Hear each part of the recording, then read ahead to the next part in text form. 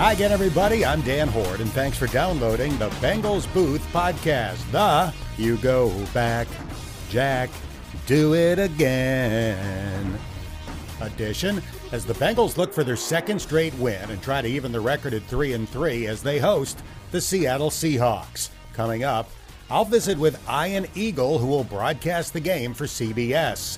My one-on-one player interview is with Kwame Lassiter II, who received a game ball last week in the city where his late father spent most of his NFL career. Dave Lapham will join me to discuss Joe Burrow's significantly improved mobility and how Jamar Chase caught 15 passes despite the Cardinals trying to double-team him whenever possible. And finally, in our Know the Foe segment, we'll get the latest on the Seahawks from their longtime radio voice, Steve Rabel. The Bengals Booth podcast is brought to you by Paycor, proud to be the Bengals' official HR software provider. By Altifiber, future-proof fiber internet, designed to elevate your home, business, and community to a new level. And by Kettering Health, the best care for the best fans. Kettering Health is the official healthcare provider of the Bengals. Now, here's a quick reminder that you can have the latest edition of this podcast delivered right to your phone, tablet, or computer by subscribing, wherever you get your podcasts. It's the greatest thing since the Cincy hat. If you've seen Ted Karras do an interview in the last year, chances are he was wearing the Cincy hat. More specifically, a baseball hat with the word Cincy and 3 cat scratch marks on the front. Ted had the hats made when he joined the Bengals as a fun gift to give to teammates, never dreaming that there would be a demand for them from fans. So he decided to have more made and sell them, with all of the proceeds going to the Village of Marici, a nonprofit living community in his hometown of Indianapolis designed to assist adults with Down syndrome, autism, and other developmental disabilities. Between hat sales and donations, Ted has helped raise more than $1 million. It's a great cause, and we can all help by buying a hat. I'm currently rocking a white one with black lettering. There's a wide variety of styles and colors available, and you can check them out by visiting thecincyhat.com.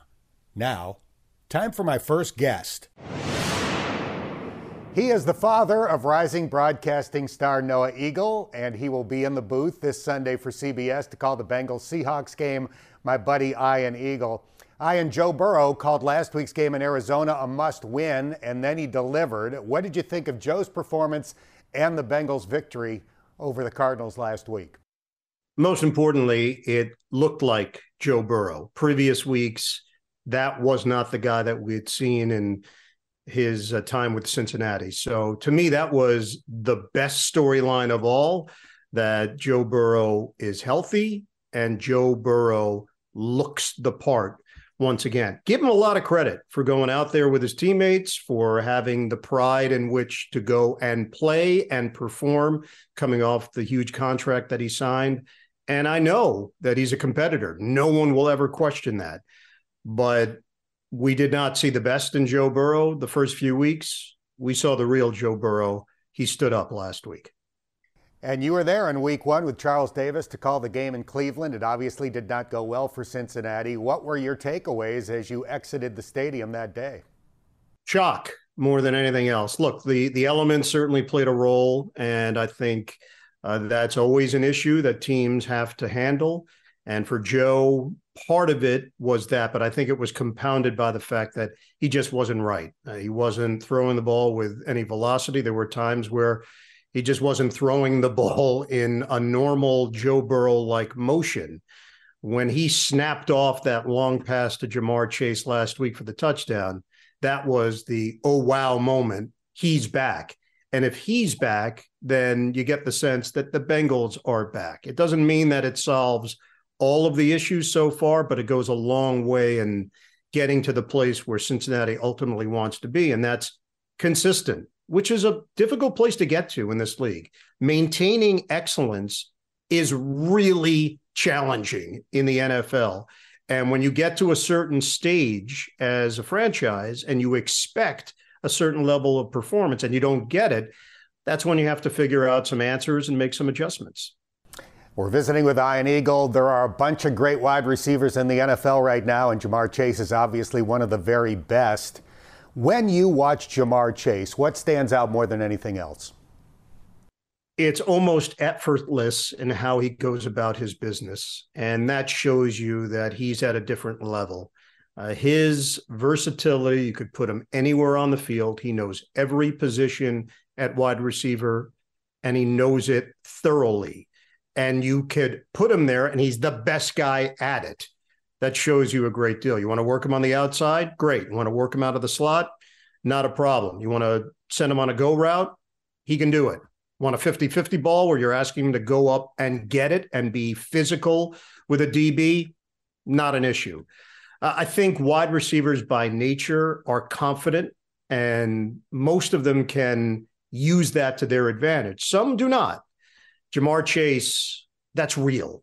That's not him trying to create a character or trying to fire himself up. What he says, he believes. And when he says that he's open all the time, he's probably right.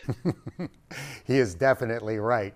You've done quite a few Bengals games in recent years, and you always have the opportunity to meet with Zach Taylor before the game. What stands out about his leadership and the job he's done in building the Bengals to contender status? He's really thorough, and there is no minute detail that he has not thought of or considered. And I think it says a lot about where we are with modern coaches. It's been a different job. It's not just X's and O's. That's a big part of it, but managing personalities, handling success, motivating, pushing the right buttons, knowing when to push your guys and when to maybe go in and give them a hug or a tender moment. And I think he balances that really well. When you sit down and talk with him, he's highly organized. He's locked in on the task at hand. This is not someone that's easily distracted. This is not someone that has a short attention span. I've talked to all of them through the years. That's the one real positive of doing this job is you get some time with them and not with a camera on and a microphone on. So odds are you're getting them a little more at ease. And Zach, to me, has really grown into this role, and he's a student of it, and he cares a lot. That comes across every time that we sit with him. Trey Hendrickson had a huge game last week, 2.5 sacks in Arizona. He's currently tied for second in the NFL with 6. Do you consider Trey to be among the best pass rushers in the NFL? I think he is. I think there's that top level that always gets notice. And this happens in sports. We categorize players and coaches. It's part of what we do. And I think sports fans by nature have almost been taught this. It's learned behavior, comparisons, contrast, put people in certain boxes. And Trey is probably considered on that next tier, which is still really good in the NFL. But to crack that top tier, you've got to do it again and again and again. And you almost have to do it in a very outward, dramatic, public fashion. And I don't know if Trey is ever going to be that. He just does his job. He does it really well. And you look at his numbers at the end of the season and say, hey, this guy, he's one of the best guys doing it. So I think he's mentioned in that whole topic, but to get into that next tier, that elite tier, that requires 4, 5, 6 years of sustained play. So the Seahawks come to town this week, and I'm not sure there is a comparison in NFL history for Geno Smith. He started his first 2 years with the Jets. He had 34 interceptions, basically sat the bench for 7 years, and then last year he takes over for Russell Wilson and earns Pro Bowl recognition. Are you sold on Geno Smith at this point? So we had Seattle earlier in the season, Dan, and asked Pete Carroll this exact question because I find it to be one of the best stories in the NFL. And the guys that we came up with in comparison, these are not perfect comparisons by any stretch, but Pete mentioned Steve Young, that Steve struggled early in his career and then obviously excelled, went to the Hall of Fame. That to me probably is a bit extreme. Vinny Testaverde, that's a name that came up, struggles early and then had his best years, not necessarily in his second stop, but it required his third stop with the Jets, where you started to see what he could do when given all the tools around him and his experience. And Rich Gannon is another one that popped up as well. Rich and I worked together at CBS. Rich was a great partner, a terrific guy, worked his butt off to make himself an NFL quarterback and won the MVP award later in his career as a member of the Oakland Raiders. I think Gino's writing his own story. He was given a chance early in his career with the Jets. I was doing those preseason games, so I was in those production meetings, and Gino was very confident and to me followed almost the handbook of what you're supposed to do and what you're supposed to say as a starting NFL quarterback. And now when you meet with him, I think it's even more sincere and genuine because of all of the experience that he's gotten and the guys that he's been around and waiting for his chance. He told us he never stopped believing that he was a starting quarterback. While everybody else may not have seen it, he believed it. So to answer your question, yes, I believe in him. I think it's a legitimately great NFL story and one that other quarterbacks are going to follow for many years to come in the league. Guys that either aren't getting their opportunity or let one slip away, but still hold out hope that they could maybe have an impact down the road and be the guy somewhere else. A couple more questions from my friend Ian Eagle. So the Bengals take on Seattle this week. They have a bye next week and then a road game at San Francisco. The 49ers are 5-0. They're winning by an average of 20 points a game. Is San Francisco the team to beat? And what teams are in that conversation? Well, right now it feels like Cincinnati's in the NFC West. That's how it feels for me. That's been the bulk of their schedule. And then obviously that's going to come to an end when they play the 49ers. San Francisco has been a joy to watch. That's an offense that's clicking on all cylinders defensively. They really get after it. And they've been doing that now for a number of years, going back to when Saleh was running that defense before he got the head coaching job with the Jets. And it's still the same mentality. Brock Purdy, you want to talk about great stories? He's the last pick of the draft. He's playing at an MVP level. And that doesn't happen every day. We know how hard it is in this league to find a quarterback and then believe in that quarterback. This is year 2 for Brock Purdy and a job that he wasn't supposed to have. And here he is excelling. They've been the best team in the NFL so far, no doubt about it. Philadelphia obviously has to be in that conversation. They're still undefeated. Kansas City, they can look like world beaters, but it's not quite the same mystique as it was. And because of that, I think there are teams in the AFC that see an opening. Buffalo has certainly played better. Cincinnati gets mentioned because of what they've done the last couple of years. They're going to have to go out and prove it. Beyond that, there feels like a drop-off in the NFL. And that's what makes this league so unpredictable and so intriguing.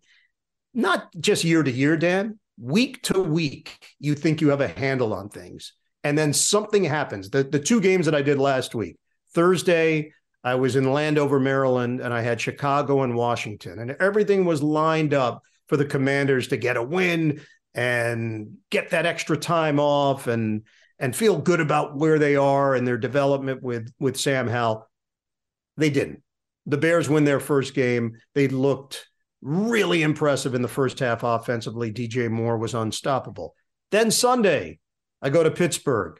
Everything about the Steelers all week had been about the offense being poor. And this team may not be able to compete with the elite teams, let alone in their division. Forget about the conference for a moment. Baltimore controls it, dominates in the first half. Mistake here, mistake there, missed opportunity. And then boom, the bottom drops out. Safety, interception. Steelers take advantage. They're now leading the division at 3-2. They had no right to win the game. So to me, this is what really makes the NFL what it is. It's a reality show. And every week we're finding out something new and something different that we didn't expect. Seattle comes to town at 3-1. They've got a 3-game winning streak. What are some of the keys this Sunday? Key for Cincinnati, got to force some turnovers. Seattle has avoided it. Can you take that next step? And we saw it last week. Really good sign for this Bengals defense. I think numbers-wise, I hate getting caught up in rankings through 5 weeks. You see trends. I believe they're better than their numbers indicate, and they will be better when the smoke clears. But can you put pressure on Geno Smith, force him into a mistake? Seattle has 1 turnover this season. 1. That's it. That has to change if you're the Cincinnati Bengals. In addition, the Jamar Chase show is great, and it was highlight-driven last week. They do have to spread it around. And the running game, if we believe in trends, it's been getting a little bit better, incrementally better each week. The hope is this is the week for Cincinnati where they bust through over 100 yards rushing and a real impact. Look, this is just from the outside looking in. I remember specifically a game that you did, a game that I did, the Jets and the Bengals last year, where they needed to bleed clock and secure a win. They just gave the ball to Samaje Perine over and over and over again. And it just feels like they've been missing that piece this year when they've just needed that. Maybe they find it, and maybe Travion Williams is that guy. I don't know. But that and the tight end position, you'd like to see a little more production from that. I'll put that in the keys for Sunday as well. And your schedule is crazy. I always appreciate your time when you spend a few minutes with us. Thanks so much. Look forward to seeing you on Sunday. The Bengals Booth Podcast is brought to you by Paycor, proud to be the Bengals official HR software provider. By AltaFiber, future-proof fiber internet designed to elevate your home, business, and community to a new level. And by Kettering Health, the best care for the best fans. Kettering Health is the official healthcare provider of the Bengals. Last week, with T. Higgins unable to play because of a fractured rib, the Bengals promoted Kwame Lassiter II from the practice squad. It was the second time in his 2 NFL seasons that Kwame has been on the active roster for a game, and it was especially meaningful in this case because his dad, who passed away 3 years ago at the age of 49 due to a heart attack, was a great player for the Arizona Cardinals. I talked to Kwame this week.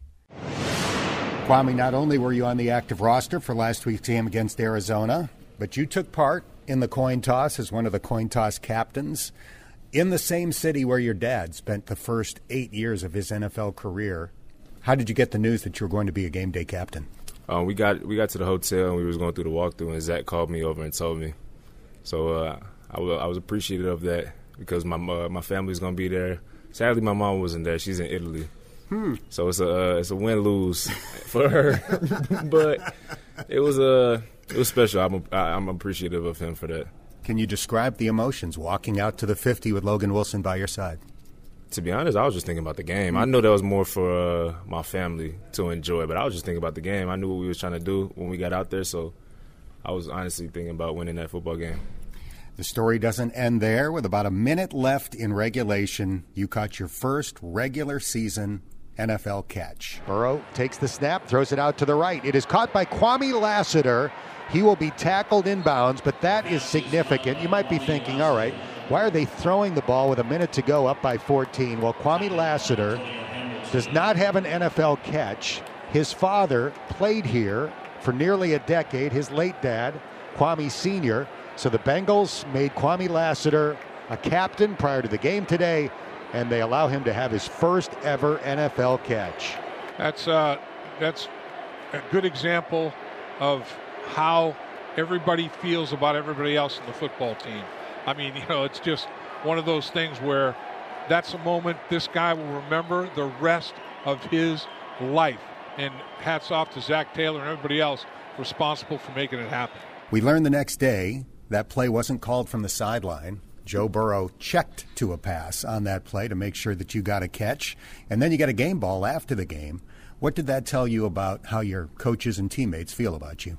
It was real solid. No, they got my back. They knew that was a special moment for my family, and it was a special moment for me too. So I got a good group around me, and they're real solid. When Coach Taylor tossed you your game ball in the locker room afterward, he mentioned the fact that your late dad, Kwame, had 4 interceptions in an NFL game, which is tied for the all-time record. He's one of 20 guys to do it. I didn't realize that before Zach shared that story in the locker room. I think that was the year you were born. What have you learned about his performance in that game? So I see the highlights all the time when I was growing up, and it's on YouTube actually. So I would, when I was a kid, I'd go watch them highlights on YouTube. And like you said, I wasn't born yet, or I might have just been born. So I just know the highlights, and he would always say like, I'm a defensive back, but I always got the ball in my hands. So that's kind of the thing where I got my hands from. So we've learned that your mom was in Italy and couldn't be there last Sunday, but what friends and family did you have there, and did you have a chance to visit before or after the game? Yeah, I had my fiance out there. I had the rest of my family out there, my cousins, brothers. So it was special. I got to see them a little bit before during warm-ups because they got there early. They made sure they got there early for that one. So I got to see them a little bit before during warm-ups, and then I seen them all after the game, and it was special. We're visiting with Kwame Lassiter. Speaking of family, I learned from broadcasting the University of Cincinnati games that you have a brother who is a wide receiver at BYU. He had a touchdown catch against the Bearcats. You have another brother, Quentin, who is a defensive back at your alma mater, Kansas. He had interceptions in each of the first 2 games of this season, so they're both having great years. And they played each other. Kansas played BYU last month. What was that like for you? That was special. We got my mom got us split cut shirts with Darius on one side and Quentin on the other side. And she kept running with Battle of the Brothers, even though we were trying to switch it to the last of the bowl. But she kept running with Battle of the Brothers, and it was a great weekend for me. I was here, which is a good thing that I'm here, but I did want to be at that game. My whole family was out there for that one too. I didn't really care who won. That was the first time I would not have been mad if Kansas lost, really. So I wanted to see my boys ball, and they did. For the record, Kansas won. Yeah, so it was a win-win. And Darius, he lost, but he had a good game, and he scored. So that's a split jersey that your mom had made? So I got a split. They have a split jersey. I have a split shirt just with pictures of them. And then I got I made sure I bought a BYU jersey because I got so much Kansas gear. And Quentin wears 8 too, so I could just throw on a jersey, an old school jersey. But yeah, I got split jerseys and a BYU 5 in all black. Yeah. All right, let's turn to the Bengals. As a wide receiver, I'm sure you have great appreciation for the people that are masters of your craft. And Jamar Chase had one of those games last week with a team record 15 catches. What did you respect most about that performance? You see what he can do with the ball in his hands, and you know he's a great athlete, so he can do a lot with the ball in his hands. And there was one play that stuck out to me that he it was a deep ball. He had like a post route kind of, and he is when he scored. That's a tough catch to make for a wide receiver. If you don't know the game, it's over the behind your head, and he put his hands back here and caught it, and that's impressive, man. It's a tough catch to make, but you're supposed to make that catch in my eyes. He is numero uno for a reason. Yeah, that is true. Prior to that game last week, Joe Burrow said it's a must-win, and you guys went out and delivered. What's the mindset for you and your teammates this week going into the Seattle game? I think every game is a must-win, honestly, and I think the guys in there think so too. I feel like you don't go into the game expecting to lose, so I think every game is a must-win, especially with them guys and where their heads at. I think here on out, every game is a must-win. Final question for Kwame Lassiter. This is your second year on the Bengals practice squad, and you're not getting rich, but it is a 6-figure income. How would you describe your thought process as you try to move toward more regular season opportunities? You got to keep blessing the game. You study the playbook like as you plan, practice as you plan. I feel like you're supposed to do everything as you're about to play just in case because you know anything can happen. So I'm still trying to slow the game down every aspect of the game, and I'm just blessing the game, man. I'm trying to be one of them greats, and I got potential. And I feel like the guys in here see that. So, congrats on the first of what we hope are many NFL regular season catches. Amen to that, yeah. Amen to that. I hear that one. For real. That's Kwame Lassiter. Kwame will join Dave Lapham and me on the Bengals Pep Rally show this Friday. We'll be broadcasting from the Wings and Rings location in Greendale, Indiana from 3 to 6, and Kwame will join us for the final hour of the show. We hope to see you there. In last week's 14-point win at Arizona, the imposter that had been wearing the Bengals' number 9 jersey in the first 4 weeks was replaced by the real deal.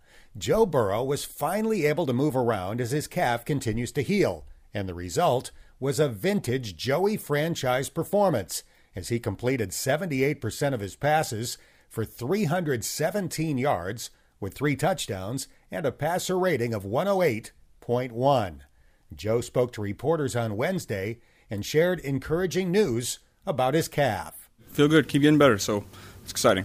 Is this probably as close to 100% you felt since going back to before training camp started? By far, yeah. When you woke up the next morning from the game, was it encouraging how good you felt when you woke up after exerting as much as you did? Yeah, it was. And I felt that way last week, too, after the game. It felt good after last week, so we're just getting better and better. Is there a percentage you would put on your health right now? It's hard to say. I'm confident that I can run around and extend and make plays right now, so tough to say percentage-wise, but we're pretty close. Was the biggest difference for you your physical ability to be more mobile, or was it more like a mental thing or something else? Physical ability. What is it about that made such a difference for you on Sunday? I was just, I was feeling good after, the first touchdown. I figured I was going to be confident in my calf all day, and it's tough. It's tough sledding when you can't move around in the pocket, when you can't extend plays. You got to play a certain kind of way, and so I was able to play the game the way I wanted to, the way I expected to. We were able to come out with a big win. Focus on this week now. Dave Lapham and I discuss Burrow and his favorite target, Jamar Chase, on the Bengals Game Plan show. So Joe threw 3 touchdown passes last week, all to Jamar Chase. I don't know if he could have thrown any of them the previous week when his calf was still hurting. On touchdowns 1 and 3, he moved in the red zone. Yep. He hadn't been moving. On touchdown number 2, he threw the ball 58 yards in the air where he had to really push off on the right calf. Yep. So that was pretty definitive proof that the calf is getting better. No question. That 58 yards in the air is the longest of his career. If it had gone to the ground, it would have been well over 60 yards in the air. That's goosing it down there pretty good. And like you said, getting out of pocket or climbing the pocket and changing direction in the pocket, all those kind of things. I mean, that wasn't there for Joe for the first, 4 football games, but it was there for this one. And what a difference it made. And honestly, in today's NFL, 3rd down, red zone, quarterback mobility is a must. I mean, it's, the field's compressed in the red zone. It's going to be harder to get open. Sometimes the play that's called, is taken away. And then it's like extend and create, get receiver and quarterback on the same page like Joe and Jamar do so well. It's like they have mental telepathy, ESP. They know what each other's going to do before they really do it. It's kind of crazy, really. And actually, Joe Burrow had a 4th touchdown pass to Tyler Boyd. That's right. That was taken away on a bogus call on Kappa. I mean, he got his hand up there maybe for a split second. And my understanding of the rule is if you get your hand out of there right away, which he did, he knew he was close, so he got out of there. It's not a penalty. And I can find plays in that game where defensive players had offensive linemen's face mask grab and the other way around that weren't called. And so, it was unfortunate that little bogus move there nullified a 4th touchdown pass for Joe Burrow to Tyler Boyd. That would have been extraordinary. They had 3 touchdowns for the season going into the game, and they matched their total. Would have exceeded it if they let that one stand. But I do think that now they can build on something. It's like they're getting closer to getting back to normal, and it had to be so frustrating to Joe Burrow and the receivers to realize if I wasn't medically challenged, if I could buy us a little bit more time, we could have done so much more in those 4 games, but wasn't meant to be at that point. And on the receiving end of the touchdowns was Jamar Chase in an unbelievable performance. 15 catches. That's a new Bengals single-game record, 192 yards, 3 touchdowns. And he had that game by lining up and moving around all over the place. Let's hear from head coach Zach Taylor on what it took. to have that kind of performance for Jamar Chase? We've got to continue to be creative with ways to get him the ball because teams are always going to try their best to take him away.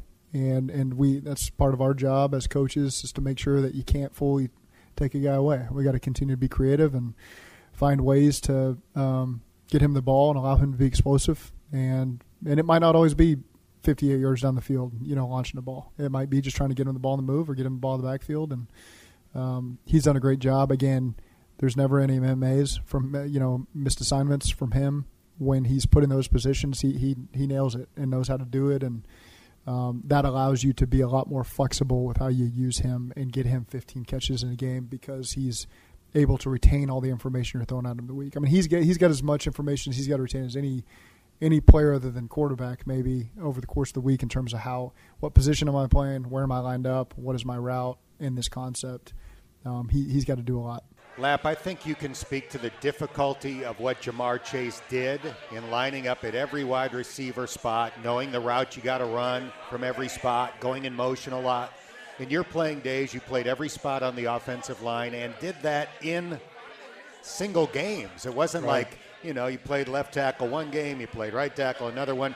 There were games where you played every spot on the offensive line, which takes a tremendous amount of study and knowing the assignments. What Jamar Chase is doing is not as simple as people might think. You're right, Dan, and the different positions require different skill sets too. On the outside, it's a much different routes that you're running as opposed to in the slot. And like when I played all those spots, guard and tackle were much different in terms of pass protection technique and responsibility. Center as well. I mean, center had a whole different set of responsibilities and techniques and everything to it. So it can, if you let it can overwhelm you, but you try to just do the best you can in putting it in a form that you can relate to and recall quickly. It's almost like you're studying schematics and concepts as much as you are memorizing assignments. It's always like it's better to have an understanding of, if I'm an uncovered lineman, there's 2 or 3 things I'm going to have to do on this play. Which one makes the most sense? And so if you get in a pinch, just rely on your football instincts to take you to a place where you can make a call and have it work. Same type of thing with Joe and his receivers. When plays are covered initially and they break down, now you have to understand concepts, understand where you are in the field, what things you can do to create a secondary play that the quarterback's going to be able to react to. That's not easy stuff. I mean, that takes a lot of work, a lot of timing with each other. I admire the guys that can do it. I mean, Jamar is not only physically gifted, he's mentally gifted to be able to do that. Trenton Irwin is doing the same thing, in his role. He has to line up everywhere. And honestly, the Bengals bring in receivers that can do that. Yosivas, the young guys. I mean, I did a podcast with Troy Walters yesterday, and he said that every single receiver in that room has to know every spot. And some are further along than others in that regard. But, I mean, when we played back in the 70s and 80s, it might have been one guy that could do that. If that guy got hurt, you were still back to the drawing board in terms of, geez, we can't move anybody around here. So then it'd be a second guy, but no more than 2. Now it's everybody on this football team. And to me, it's great because it makes life so much easier for Joe Burrow as well, because he trusts all these guys that they know their end of the bargain as well as he knows his end of the bargain. And when he sees something, he expects them to be where they're supposed to be, when they're supposed to be there, doing what they're supposed to do. And the trust level between quarterback and receiver on this football team is sky high. It's as good as there is in the National Football League. Every opponent the Bengals face, the number one objective on defense to take away Jamar Chase. If they can, they're going to double team him or shade in his direction on virtually every snap. For him to have a game like that with 15 catches, really about the only way to do it is to move him around the way they did. Absolutely. I mean, particularly with T. Higgins down, With T. Higgins down, it's like we're going to double you, and we're going to try to single up some others. Maybe double Tyler Boyd, try to single up on Trenton Irwin. But the fact is, it's musical chairs, and you don't know when the music's going to stop. You have Trenton Irwin moving around. You have Jamar Chase moving around. I mean, Trenton Irwin was single receiver on one side of the formation one play. He's lined up in trips on another play. He motions to slot on another. And Jamar's moving around too. It's like, I mean, if you're saying, okay, what we want to do is double that guy and single that guy, but then they motion to opposite way, it's like, boy, now do I try to run with them? We're playing zone defense. We can't do that. We're going to have to roll. Oh, make sure we roll to double coverage here and single up here. So your chance for the defense making a mistake based on what their original call was up by formation, then all of a sudden the whole formation changes because everybody can line up everywhere. Puts a lot of pressure on the defense to make sure that they're communicating all the changes due to the shift in strength of the formation that's occurring and everything. And it puts a lot of stress on the defense, particularly when the clock's winding down. The play clock's winding down and all that's going on. Man, that's like a fire drill out there, man. And that's a good segue to the next topic because Jamar Chase did his best to douse a fire on Thursday.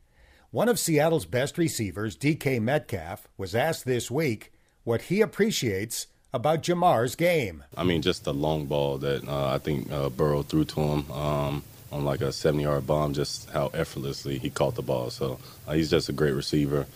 Tip my hat off to him with, what he's done the first 3 years in the league. It'll be fun to watch Sunday, but I think Spoon will get the best of him. So at the end of all of those mostly flattering comments, Metcalf said, "I think Spoon will get the best of him," expressing confidence in rookie cornerback Devin Witherspoon, who was the 5th pick in this year's draft. In this day and age, that is considered to be trash talk. So reporters, myself included, raced to get Jamar's reaction. Hey, he ain't doing nothing but just praising his teammate, though. You know what I'm saying? That's what he's supposed to do. At the end of the day, it's about game time reps and game time decisions. So he's going to get the opportunity to get his matchups and just see who win that matchup. Jamar, do you like when people talk trash to you? I mean, you seem to have so much fun with that's sports. This part of the game.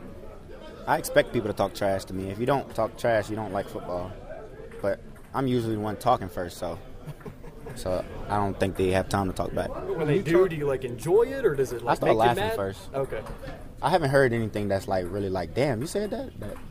Is there a line you can't cross when you're trash talking? There is no line trash talking. None? No, there's no rules to it. That's why it's called trash talking. So how does it work since, Witherspoon didn't talk trash first, his teammate talked for him? That's why I ain't say nothing. Until he says something, I'll say something, but it's DK. I'm not checking DK. DK not checking me, you know what I'm saying? He just saying what he want to say at the end of the day. So they just spicing up the game. Like what I said against Cleveland, just spicing up the game a little bit, making us have more energy coming into the game. That's all it is. Oddly enough, Witherspoon might not be the primary person covering Chase. The Seahawks also have Tariq the Freak Woolen, who is 6'4", ran a 4.26 40 at the Combine, and had 6 interceptions as a rookie last year, the most of any NFL cornerback. Finally, time for this week's Know the Foe segment.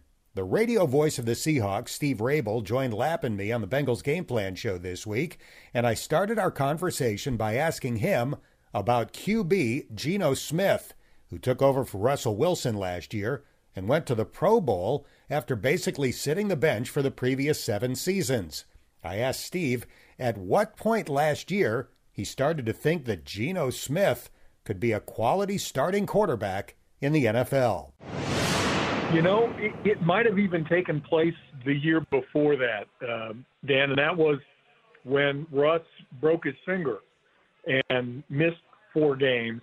And Geno came in and we kind of didn't play well around him a couple of those games, but then a couple of them, he really lit it up. And it was apparent that he got it. He knew the offense, and he still had obviously a really good arm. What we didn't all know was, could he protect himself in the pocket? We were so used to seeing Russ being able to get up and take off, move around, throw on the run. but could Gino do those things? Could he command the huddle like a starter has to do? And it had been a long time that he had done that. Well, he did all those things and amazed everybody but the guys on the team and the coaches, because they saw it every day. They saw how he prepared every day. They knew. And even during training camp of last year, Pete would, pull me and a few of the guys aside and say, listen, if you don't watch Gino every single day, you're not really knowing the full story of how prepared he is and how well he's going to play. I don't think there was ever any doubt in Pete's mind as they got into preseason a year ago and then the start of the regular season that Gino was going to do his job. So, Steve, turnovers are huge at any level of football. I mean, watching my grandson play Pee-wee football, when they turn it over, they lose the football game. When they don't, they got a chance. For a football team to not only haven't lost a fumble, they're one of 4 teams that haven't lost a fumble, but they're the only team in the NFL that hasn't put it on the ground once in 4. That's very, very unusual. One giveaway, one interception by Geno Smith, one giveaway on the season is best in the National Football League as well. Obviously, it's a focus, and when they're in the plus department since 2010 in turnovers, 85-19. That's pretty good. I mean, is it a big deal? Do they work on that part of things, ball security, turnovers all the time? I mean, Dave, it's literally every day that not only do they work on it, but that Pete talks about it. I interview him twice during the course of the week, one-on-one, for different segments of our broadcast. And if he doesn't stick in there somewhere that it's all about the ball, then, I feel like I haven't done my job to kind of get him to say those things, because he is just so much about what it means to be able to take the ball away and not turn it over. We're +5 after 4 games. Right. San Francisco is only +7, and in my estimation, after watching them now for a couple of weeks, they're the best team in football. I don't care if you're the Chiefs. I don't care if you're the Eagles. No offense to the Bengals, but San Francisco looks like the real deal, and then some to me. As you said, we've given it away once, and we're a +5. You win football games if you do that, and if you can protect the ball, and our running backs are really solid with it. Our receivers, they don't cough it up when they get hit. And we're just now really getting into, I think, a real kind of nice run. You know how they come in bunches. I think we're getting into that phase right here where we might see a couple more in the next few weeks. I know that's what they're sure hoping for. We are visiting with the voice of the Seahawks, Steve Rabel.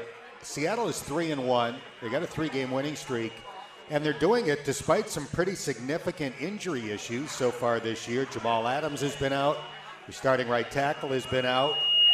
Former UC Bearcat Kobe Bryant's missed the last couple of games. What are some of the biggest injury question marks going into this week's game from Seattle's perspective? It's not question marks now. It's sort of, sigh of relief.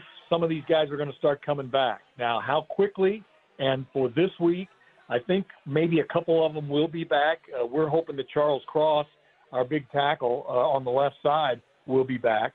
But then again, we got a couple of guards hurt last week in that game, that Monday night game in New York. They may or may not be ready to play. Abe Lucas, our right tackle, still has another game out on the IR, so he's still got one more to go. I think a couple of things. First of all, back in the day when Dave and I played, and that's, back before they had microphones and plastic for helmets, and we really did use the bladder. We really did use the bladder of a pig to play the game. But in those days, the whole idea, get that starting group together, and they play all the time. And if you had to stick somebody in there, it was, oftentimes it was a real issue for you. The best thing that happened to the Seahawks early in the season was that if guys were going to go down, they went down, and they plugged right in with these young, especially young offensive linemen, and a couple of young defensive backs, and those guys stepped up and played. And that only can pay dividends for you as the season goes on. So I don't think Pete batted an eye. He was a little bit concerned, but, yeah, these guys have stepped up and done a great job. I think we're going to have Jamal back. I'm pretty sure we will. he's out of concussion protocol. Gino hurt his knee a little bit on a rough tackle. He practiced right away starting on Monday, so he'll be fine. So I think we're actually in better shape maybe than we were going into New York. He wasn't happy about that tackle. There's no question about that. He thought that was a little bit dirty, didn't he? I mean, that's part of and back in the day that was just a tackle. In fact, it was nothing to it then. And I think even Gino walked it back a little bit in the locker room. He sort of wasn't happy about the way it happened and the guy fell on the back of his legs. But, those things happen. That's the game, So you don't have to be happy about it. Just don't get hurt, get back out there and throw a couple of touchdowns. My question is, a lot of times first down success leads to third down success. It's so disjointed with Seattle. Great on first down. Offensively, 6.1 yards per play, 8th best in the league on first down. It's not converting on third down, 28.9%, 31st in the league. Defensively, 4.27 yards per play on first down, second best in the league. Not converting on third down, 52.4% conversion percentage, 31st in the league. What gives there? I guess I'm just a little confused by those numbers. They don't jive for me. We have a production meeting for our broadcast every Wednesday when we go over and we talk to players and we talk to Pete. And we talked about that today, trying to figure out why is this the case and how you're right, how kind of disjointed that is. One of the things we sort of came up with is, and I'm not giving away anything that you can't see on film, but we're on third down conversion. One of the things we're not really doing, especially on third and shorts, we're not moving guys off the line of scrimmage. It's amazing that we have running lanes first and second down, or we throw on first down for 8 yards, and then we have some running lanes on second down. But it seems like when we get up there and we absolutely have to have it and we have to run, that the other guys are suddenly, the defensive line is playing on our side of the line of scrimmage. And that's not a good thing. And I think also Ken Walker, our second-year running back, who is just a treat, just phenomenal. He's as good a kid as he is a football player. But what he tends to do sometimes is, he'll lose a yard to pick up 3 yards. He'll slide down the line of scrimmage and look for a crease when there's no crease there, and especially when you need to go straight ahead. I think they need to, again, continue to work on that. Just the power blocking up front, we're not much of a zone blocking team. We like to get a hat on a hat and push people. And I think we're going to get better at that. And listen, one of our best kept secrets, although he's not a great secret anymore, is Zach Charbonnet, the rookie out of UCLA. This guy is a battering ram, and he can also catch the ball out of the backfield. He is fun to watch. So watch him a little more now, maybe in those second and short, third and short situations. Our thanks to Steve Rabel, and that's going to do it for this episode of the Bengals Booth Podcast, brought to you by Paycor, proud to be the Bengals' official HR software provider. By AltaFiber, future-proof fiber internet designed to elevate your home, business, and community to a new level. And by Kettering Health, the best care for the best fans. Kettering Health is the official healthcare provider of the Bengals. If you haven't done so already, please subscribe to this podcast, and if you have a minute, give it a rating or share a comment. That helps more Bengals fans find us. I'm Dan Horde, and thanks for listening to the Bengals Booth Podcast.